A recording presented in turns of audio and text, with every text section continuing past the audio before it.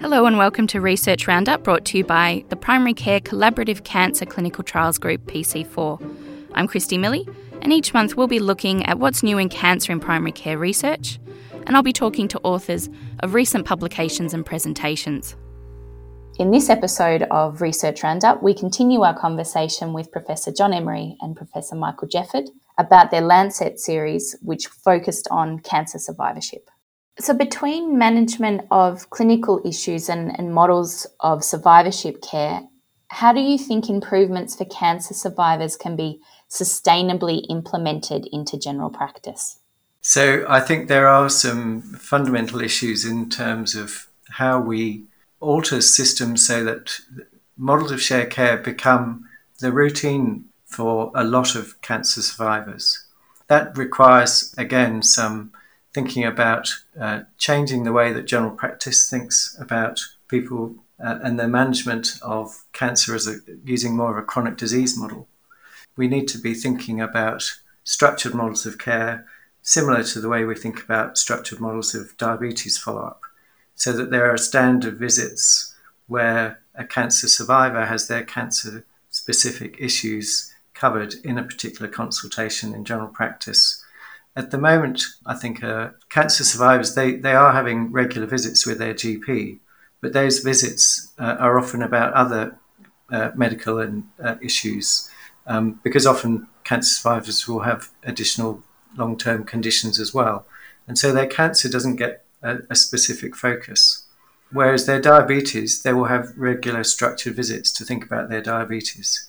So there's a sort of structural shift in the way we think about cancer care in primary care, that we need to sort of be developing, where the time is set aside for specific consultations in these shared care models, where the GP and maybe the practice nurse actually have specific visits to consider their broader cancer survivorship issues. We then need to think about, well, what are the ways that might support that? Some of it comes back to the issues that we were talking about, information and communication, both between the oncology services and the patient, that makes it clear that this is part of the expected models of care and a clear role for general practice. We need to be thinking about whether there are Medicare funding models that, again, can support this new way of thinking about care of cancer as a chronic disease, and be thinking about if there are ways that we can use existing Medicare items, or whether we actually need to be thinking about additional ways of funding cancer survivorship in primary care to support the implementation of these new patterns of care. So I'll just add a couple of comments to John's thoughts. I would strongly agree with everything you've said. I think that we do need to think about policy, and at the moment we're developing the Australian Cancer Plan, and I hope that will be strongly supportive of care in the community and a greater role for general practice through the whole cancer journey, including in the post-treatment survivorship phase. So we do want to see that in the Australian Cancer Plan. There's certainly in other state and territory cancer plans, then there's also some discussion about greater use of shared care and more care in the community. We do need to make sure that we're providing GPs and practice nurses with the information and support that they need to be able to have a greater role in cancer survivorship. One thing that the Australian Cancer Survivorship Centre is doing at the moment is to try and support a generic sort of cancer survivorship policy to be implemented at hospital levels, and that discusses different models of care and care in the community and a greater role for general practice. So we're hoping that will those sort of incremental changes will support more widespread adoption of shared care. The other thing I'd probably just add is that it, of course, doesn't begin at the end of treatment. So we need to think about more effective coordination, communication, and shared management from the time of diagnosis on.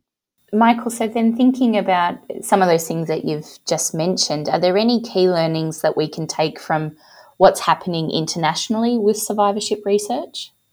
I think absolutely, in terms of both research and in service delivery and usual clinical care. We always want to look to what other people are doing, whether that's in Australia or internationally. And in the series for the Lancet, we've got involvement from people across the world, and we discuss models across the globe as well, recognizing that survivorship is very much impacted by the healthcare system and health arrangements, health funding across the world. So it's important for us to see, well, what's relevant to practice in Australia, and that's true too of the research setting. So in the first paper, we talk about the management of common issues and guidance that, in terms of guidance from peak international groups like the American Society of Clinical Oncology, the NCCN, and others.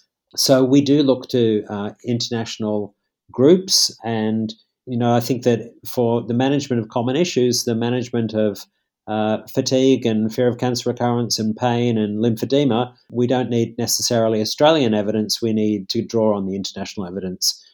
So through COSA, we've recently done some work to establish research priorities in cancer survivorship. And this is work that really looked to previous work that had been done internationally in terms of international research prioritization activities, such as has been done in Canada and Japan, but also looking at identified gaps in research activity and research outputs that have come from, for example, the US. And so that work has been published this year in Supportive Care in Cancer. It's also available on the COSA website. And that's really relevant to us for identifying priorities in terms of, say, psychological issues, physical issues that we need to prioritize, but also priority groups, in particular patient populations, and also thinking about health systems, what would be the research priorities there. And that'll be very relevant for us going forward as researchers, but also as funders. Is there anything you'd like to add to that from the primary care perspective? Thank you, Christy. Yes. So I think there's some nice synergies there with some work that PC4, again, is about to publish around research priorities, but from a primary care perspective. And I think a lot of priorities that we identified in terms of survivorship and that phase of the continuum of care relate to similar issues that COSA identified. But then again, I think we have a specific interest in how best do we actually implement existing evidence around models of care that better engage the primary care workforce as a key research priority around the implementation of existing best practice models. Sticking with, I suppose, that idea of research priorities, I'm interested in what your personal survivorship research looks like today. What are you both focused on? Maybe John first? Well, Michael and I are continuing to conduct work around shared care models, and we have an existing trial around a shared care model of colorectal cancer that builds on our previous ProCare work, and I might let Michael say a little bit more about that. We're within our primary care group, we're also using some of our linked data to look just at what current patterns of Australian survivorship care look like, and with specific interests in issues such as how comorbidities are managed in primary care, with concerns around whether or not having a cancer diagnosis, how that affects your management of other chronic conditions such as diabetes, hypertension, and cardiovascular disease. And we're using some of our large primary care linked data sets to examine some of those patterns of care to inform future interventional work. Yeah, so John and I partner on the SCORE study, the shared care for colorectal survivors, but of course Professor Ray Chan is leading, from PC4 also, is leading a number of studies looking at shared care for people with different cancer types, and John and I are pleased to collaborate with Ray on a number of those studies. John and I also collaborate on some work that's looking at variation in outcomes for cancer survivors and trying to understand what drives variation, because what we're really hoping for is that we see more equitable care and more equitable cancer survivorship outcomes. So that's some, I think, really important work, and hoping that might leverage some further research funding. We're also interested too in, we know that there are some emerging survivor populations, and particularly trying to understand what are the unique issues for these emerging groups, and particularly thinking about people who are doing very well with newer therapies like immune treatments, so immunotherapy and targeted therapies, where we really don't know what the late and long-term side effects might be. So we do need to continue to focus there. And I guess also in partnership with a number of other people, trying to work on improved management of common survivorship-related symptoms that could include fatigue, sleep problems, more routinely implementing interventions like to deal with fear of cancer recurrence, dealing with menopausal symptoms, and again thinking about how we can scale these interventions so that we get them to the very large number of survivors who have these as common issues. I'd like to throw in what I'm going to call a bonus question before we get to the last question of the podcast, because I've been listening to your responses, and throughout them I've heard peppered a lot of words like collaboration, multidisciplinary, and partnership. And a lot of our listeners, early career researchers or mid-career researchers, and I don't want to miss the opportunity to ask two senior people if you've got any wisdom or advice to share with our listeners around how you maybe have gone about picking the right partner or identifying your collaborations and making those meaningful relationships work for your research. Kick us off, John. I think one of the most important things when you're developing collaborations is finding people you actually like working with, because that's key to developing a respectful and effective working relationship, and respecting each other's perspectives. That's part of the multidisciplinary nature of collaboration, is that we bring slightly different views to a particular clinical research question and different understandings of the way the health system operates as well, but recognizing that we have our own strengths and expertise. Those are probably the key things. Within a few meetings, you will start to realize whether or not the person that you're looking to collaborate with meets some of those criteria. You find the right people early on, but it doesn't always work. You will find that there are some people who you don't wish to carry on collaboration because they don't necessarily meet those criteria. But eventually you will find a core group of people who you really like working with, who respectfully work together really effectively, and you actually enjoy their company. Anything for you to add, Michael? What John said was lovely, and I would strongly agree with it. And it is about respectful relationships, but you get stimulated by working with people who you go, wow, I wouldn't have thought like that. And they're great partnerships. You are surprised and stimulated by the people who you work with. That probably comes by working with multidisciplinary teams. When you work with people who come with different perspectives and different experience, then you're likely to be stimulated and come up with great ideas. And that's why it's nice to work with, across professional groups, medical, nursing, allied health, but across sectors, whether it's in oncology and community and primary care, and also including the perspectives of consumers, non-government organizations, government partners. Everyone comes with different perspectives, and, it's fantastic to have them all working together in a team. Thank you. They're both great pieces of advice. Our last question is always about what's next.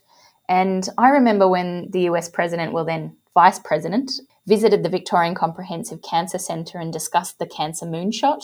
And this year they've renewed it. They've got a 2022 renewal of the Moonshot, and it includes a vision to improve the experience of people and their families living with and surviving cancer. So I wanted to know, what's your moonshot goal for cancer survivorship? Go big or go home? I guess I would say that we're continuing on the goal of better care and better outcomes for cancer survivors, and a sustainable, affordable model of care. And that's what we're working toward. So we need to do more on understanding the issues that survivors' carers have, because otherwise how do we know that we're addressing their needs and responding to them? We absolutely need to implement different models of care, and we've discussed previously that there's good evidence that other models are at least as effective, and in many areas more effective, cheaper, more sustainable, and that better utilises the workforce. And absolutely, we need to be able to measure a comprehensive set of survivorship outcomes. At the moment, we have very little data.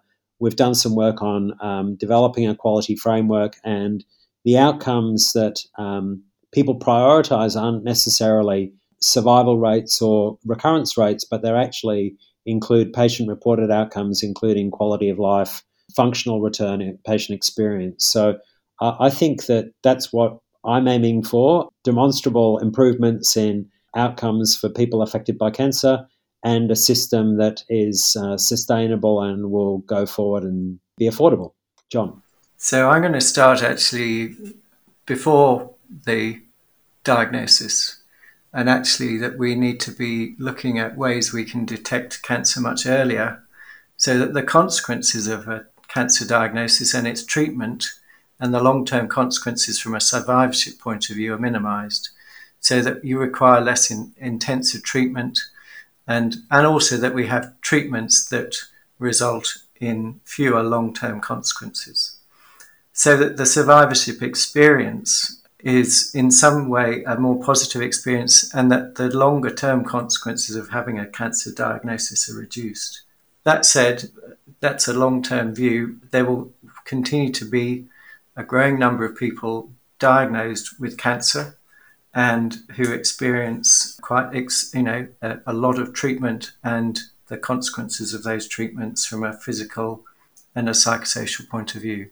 We therefore need to be implementing the best evidence to support all those different consequences of cancer treatment. That involves properly involving all the aspects of our healthcare system so that we maximise the quality of care that a cancer survivor receives in a more integrated way that actually delivers on reducing the unmet needs that we know many cancer survivors currently experience. Can I add to what you just said, John? And I'd strongly support the notion that the earlier we think about survivorship, I guess, that could be before diagnosis, at diagnosis, and through treatment. And, I guess that fertility preservation is perhaps an example. It's too late to think about it when treatment's finished. We need to think about it early. But that's probably true of the whole of prehabilitation. If we maximise people's well-being and function prior to treatment or during treatment, then people will have much better outcomes. So survivorship interventions don't begin when people complete treatment, but they need to be thought of at the time of diagnosis and through treatment. And we haven't discussed prehab, but maybe that'll be another podcast. But, if we think about that as a concept that, how can we keep people well and prevent the sorts of issues that we've discussed, then we should be aiming to do that as early as possible. Wonderful. Thank you both so much for sharing your perspectives today, John and Michael. Thanks, Christy. A pleasure. Thanks for downloading Research Roundup produced by PC4. You can access the articles and other information in our show notes. Please let us know what you think about this episode by emailing us at info@pc4tg.com.au or keep in touch via Twitter, where you'll find us at PC4TG, and there's also our website, which is pc4tg.com.au.